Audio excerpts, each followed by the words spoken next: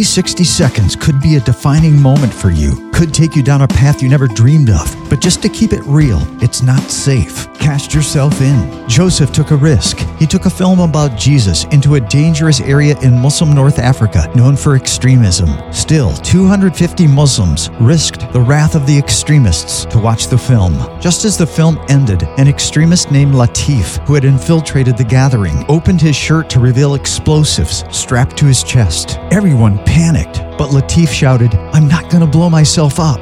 Once everyone settled down, Latif shared that he had come to kill them, but that when he had reached for the detonator, Jesus appeared to him, pointed at him and said, "Don't do that, follow me." Latif said, "This happened every time I reached for the button, so now I believe I want Jesus to be my savior." And the other 250 Muslims surrendered to Jesus as well. Take the risk Joseph took. Take the good news to the Muslim world. Your first step, frontiersusa.org.